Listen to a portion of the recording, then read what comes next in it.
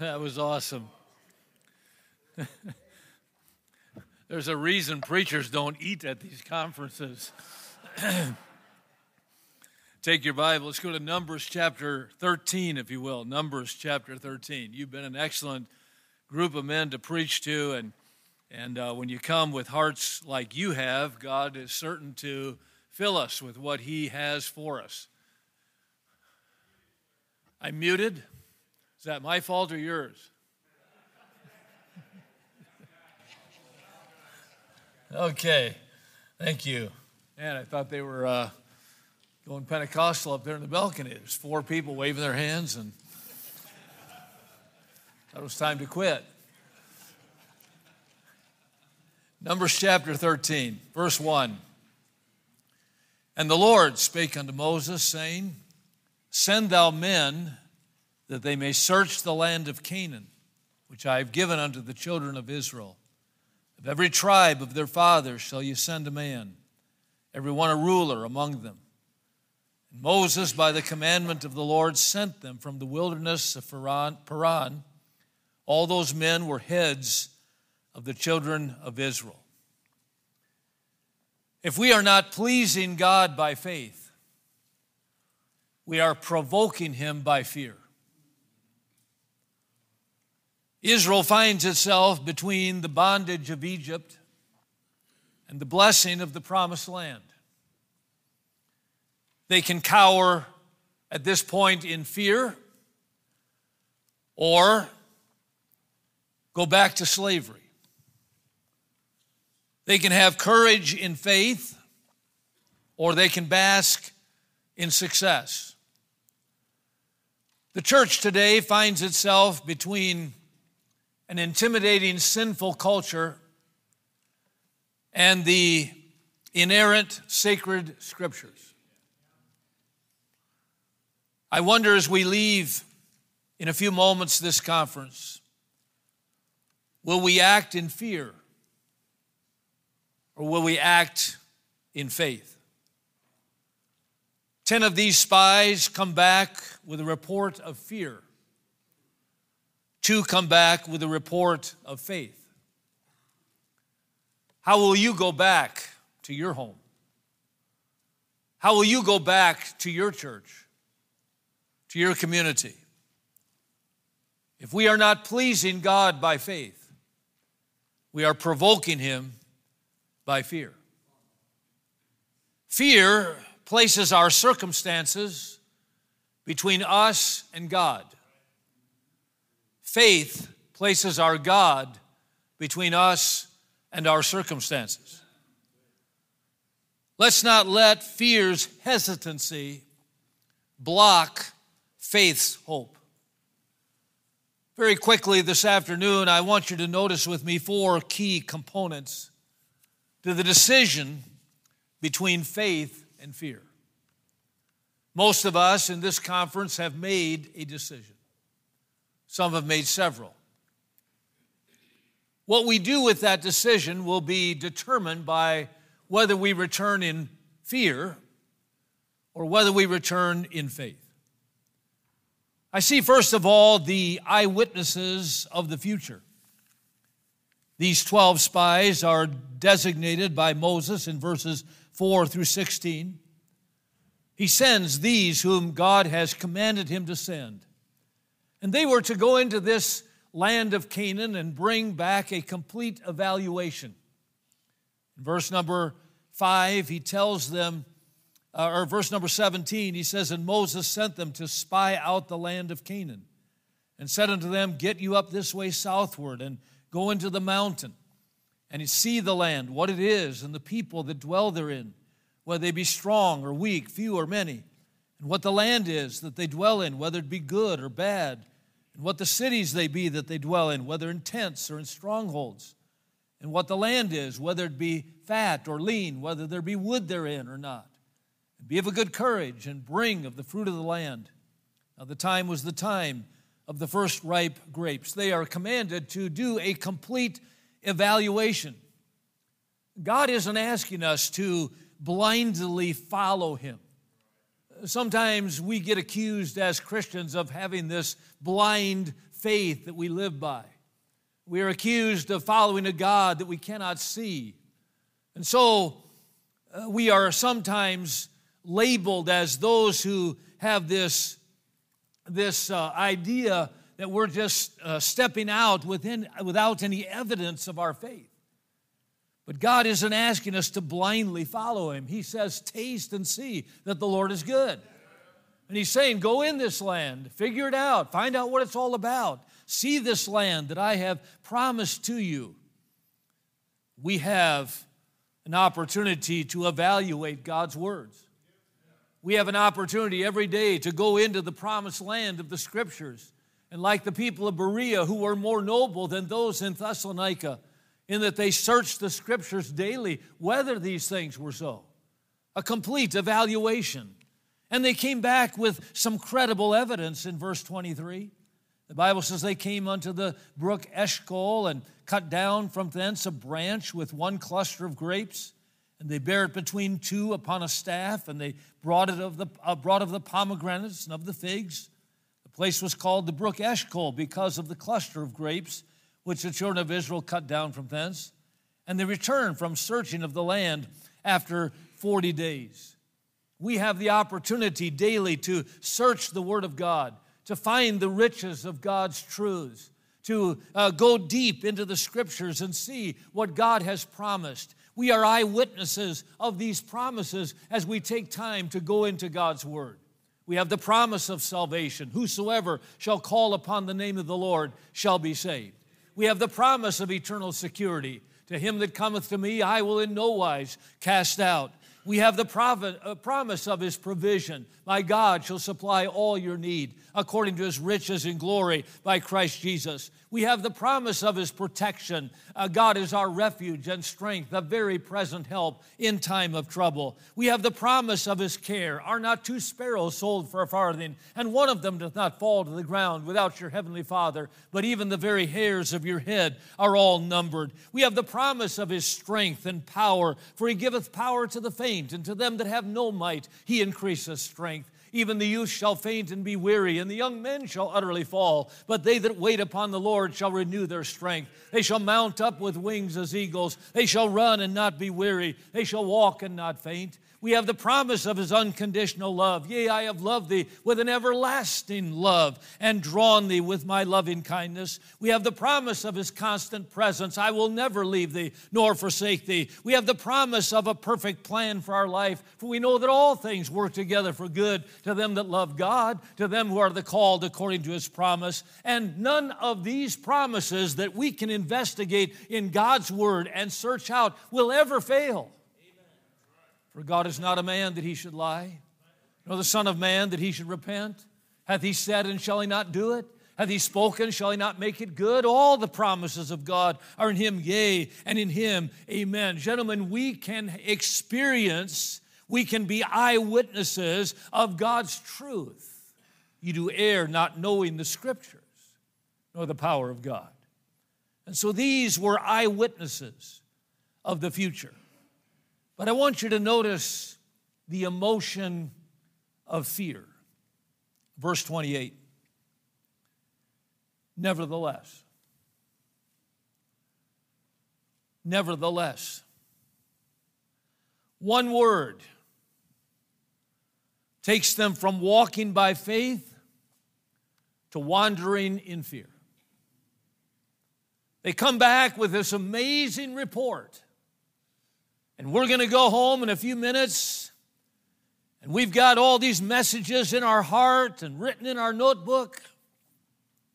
And we can talk about on the ride home, and we can tell our wives and our children about the conference, and perhaps tomorrow stand up in church and tell us what a blessing it was to be here. But will we take what we have seen and heard from the Scriptures and walk by faith? Or will we wander in fear?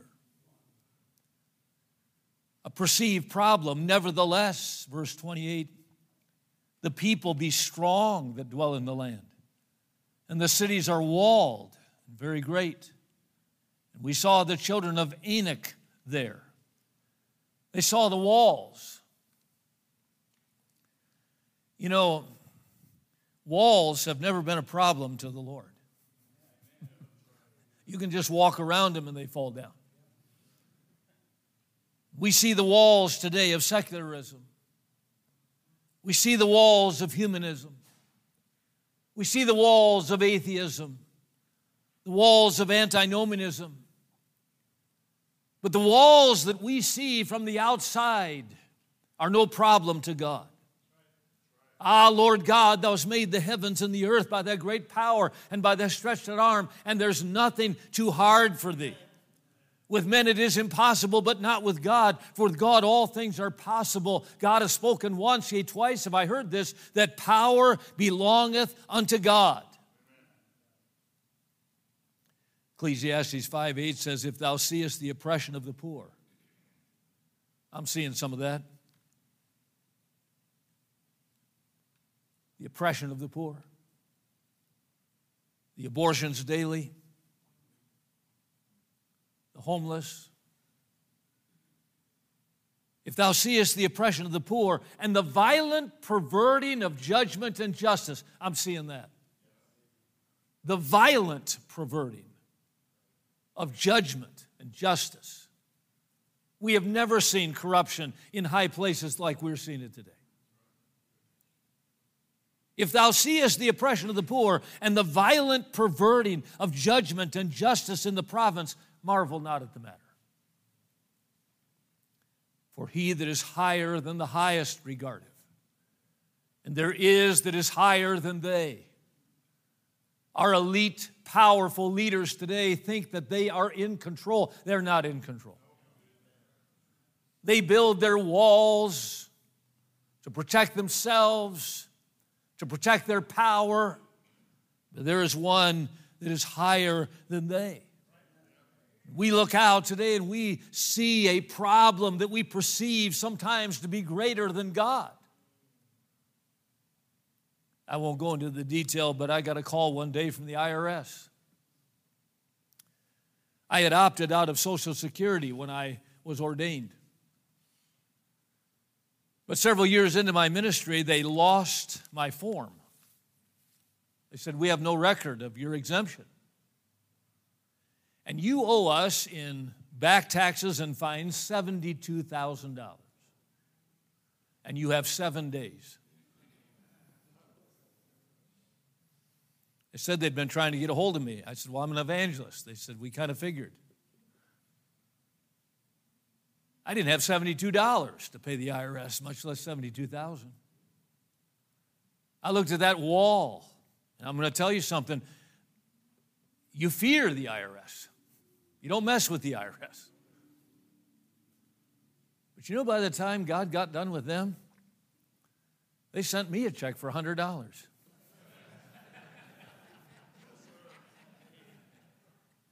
A perceived fear, a perceived problem. Notice this was a result of a pessimistic pattern. In verse 29, the Amalekites dwell in the land of the south, and the Hittites and the Jebusites and the Amorites dwell in the mountains, and the Canaanites dwell by the sea and by the coast of Jordan. This was all part of their debrief. This was all part of their report as they came back. The Amalekites were descendants of Esau. They've been around a while. Israel has battled them before. The Hittites were descendants of Heth. They'd been around since Genesis 10 in Abraham's day. The Jebusites, they were the mountain people. They were warlike in their character. They were the ones that intimidated through threats and so on. The Amorites were around in Abraham's time as well. They were the highlanders. They sought to find the high ground in order to win the battles. The Canaanites were the fourth son of Ham, and they dwelled in Canaan, and they were the artistic, they were the gifted ones, they were the talented, the religious, and Israel is feeling inferior to these nations because they had been constantly defeated by them. You see, fear has its roots in past failures. And what's going to cause you to fear keeping your decisions of this retreat is the fact that you have failed in the past. You've been battling the same enemies. If we had written sins on the board last year, the same sins would be on the board this year. The fleshly desires, the sinful habits, the besetting sins, as Hebrews calls them. There was a pessimistic pattern here, and it resulted in a predictable panic. In verse 31, the men that went up with him said, "We be not able to go against the people, for they are stronger than we." How did they know that? They haven't fought any battles. Hopefully they didn't even get seen. They're supposed to be spies. And they brought up an evil report of the land which they had searched unto the children of Israel, saying, "The land through which we have gone to search it is a land that eateth up the inhabitants thereof. And all the people that we saw in it are men of great stature. And there we saw the giants and the sons of Anak, which come of the giants. And we were in our own sight as grasshoppers, and so we were in their sight." And now there's panic as we come to chapter 14. "And all the congregation lifted up their voice and cried, and the people wept that night. All the children of Israel murmured against Moses and against Aaron, and the whole congregation said unto them, Would God we had died in the land of Egypt, or would God we had died in the wilderness? Wherefore hath the Lord brought us unto this land, to fall by the sword, that our wives and our children should be a prey? Were it not better for us to return unto Egypt? And they said one to another, Let us make a captain, and let us return to Egypt. They said, Give us a leader so we can go backward.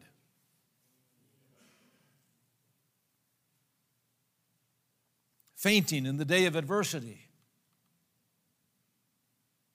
succumbing to fear. It seems that our entire culture is guided today by emotion. Protesters by the thousands today in Washington, D.C., marching against our government. On the side of the Palestinians. Driven by emotion, not by fact, not by history. The emotion of fear. But notice it is contrasted now by the expectation of faith. There's a contrast between the fear of the majority here and the faith of one man. We skipped verse 30, didn't we? But in chapter 13 and verse 30, "And Caleb stilled the people before Moses, and said, Let us go up at once and possess it, for we are well able to overcome it." We see here a calming demeanor. Caleb stilled the people. Their emotion was ratcheted up. Their emotion was one of fear. Their emotion was, I can't do this. We don't want to do this. Let's go back. We want to go back to the bricks. We want to go back to wandering around in circles, but we don't want to go into that land. Their emotions were stirred up, and Caleb stilled the people. "Be still and know that I am God. I will be exalted among the heathen. I will be exalted in the earth. Rest in the Lord. Wait patiently for him. Fret not thyself because of evildoers. Casting all your care upon him, for he careth for you. Be careful. Don't be full of care for anything, but by everything in prayer and supplication, let your requests be made known unto God." A calming demeanor. A challenging directive. In verse 30, he says that Caleb stilled the people before Moses and said, "Let us go up at once and possess it." Gentlemen, this is not the time to hunker down. This is the time to harness up. This is not the time to run to a cave. This is the time to rally for a cause. Shall your brethren go to war and we sit here? Jesus said, "Go into all the world and preach the gospel." You know, I'm getting the idea here in America, if we don't start going, they're going to be coming. The whole world's coming. God wants us to reach them. We can go reach them, or we can reach them when they get here. But we're to reach them. A challenging directive. Churches, we got too many retreats on the calendar. How about putting some revivals on your calendar? Our church calendars are full of retreats. I'm not against retreats. You ought to have more revival meetings on your calendar than you have retreats. Here's a confident declaration. We are well able to overcome it. The expectation of faith. By faith. Read Hebrews 11. It doesn't say, by fear Abel, by fear Moses, by fear Noah, by fear. No, by faith, by faith, by faith. Whatsoever is born of God overcometh the world, and this is the victory, even our faith. We walk by faith, not by sight. And boy, I love the fact that fourthly, this afternoon, there's an endurance of this follower. Turn to Joshua chapter 14. I love this man, Caleb. He's mentioned here in Numbers 13. We have to go all the way to Joshua to see how this all turns out. Joshua chapter 14. By the way, all those pages you're turning past, well, the only thing happening on those pages is all the people who resisted have to die. Now, there's a lot of words written down in those pages, but really all that's happening is God's just waiting for all these people that resisted the plan of God to die. By the time you get to Joshua 14, the only two people that are still alive above age 20 back in Numbers 13 are Joshua and Caleb. Everybody else is dead. I hope God doesn't have to wait for me to die before he can bring revival. But in this Caleb, we see an unwavering faithfulness. In verse number 6 of chapter 14 in Joshua, then the children of Judah came unto Joshua in Gilgal, and Caleb, the son of Jephunneh, the Kenizzite, said unto him, Thou knowest the thing that the Lord said unto Moses, the man of God, concerning me and thee in Kadesh Barnea. 40 years old was I when Moses, the servant of the Lord, sent me from Kadesh Barnea to espy out the land. And I brought him word again, as it was in mine heart. Nevertheless, my brethren that went up with me made the heart of the people melt. But I wholly followed the Lord my God. And Moses sware on that day, saying, Surely the land whereon thy feet have trodden shall be thine inheritance, and thy children's forever, because thou hast wholly followed the Lord my God. Let me ask you, gentlemen, does the term or the phrase wholly following the Lord, does that describe you and me? This man wholly followed the Lord. I shared with Brother Tim this morning a verse in 2 Kings 17, verse 33. They feared the Lord and served their own gods. Isn't that a strange verse? They feared the Lord, served their own gods. If there's a news person standing outside the doors when we leave in a minute from channel whatever in Sacramento, and they got a microphone in your face and said, Tell us about this event. Tell us about what's been going on here. You'd say, well, we had a men's conference. What kind of men's conference? Oh, it was about God. We studied the Bible. We had lots of preaching. We fear the Lord, but once we get in our car, do we serve our own gods? Peter reminds us, Ye therefore, brethren, seeing you know these things before, lest ye be led away from the error of the wicked and fall from your own steadfastness. He said, you've got to beware. You've got to be steadfast. As Paul said, be steadfast, unmovable, always abounding in the work of the Lord. Not just at men's conference, not just in church on Sunday, but all week long. We've got to have an unwavering faithfulness. And it leads to an unknown fatigue in verse number 10. And now Caleb says, Behold, the Lord hath kept me alive, as he said, these 45 years. So he's 85 years old. Even since the Lord spake this word unto Moses, while the children of Israel wandered in the wilderness. And now, lo, I am this day 85 years old. As yet I am as strong this day as I was in the day that Moses sent me. As my strength was then, even so is my strength now for war, both to go out and to come in. Now, therefore, give me this mountain. You know, that kind of unknown fatigue is only available through Christ. Our bodies wear out. We get old. We get tired. We get sick.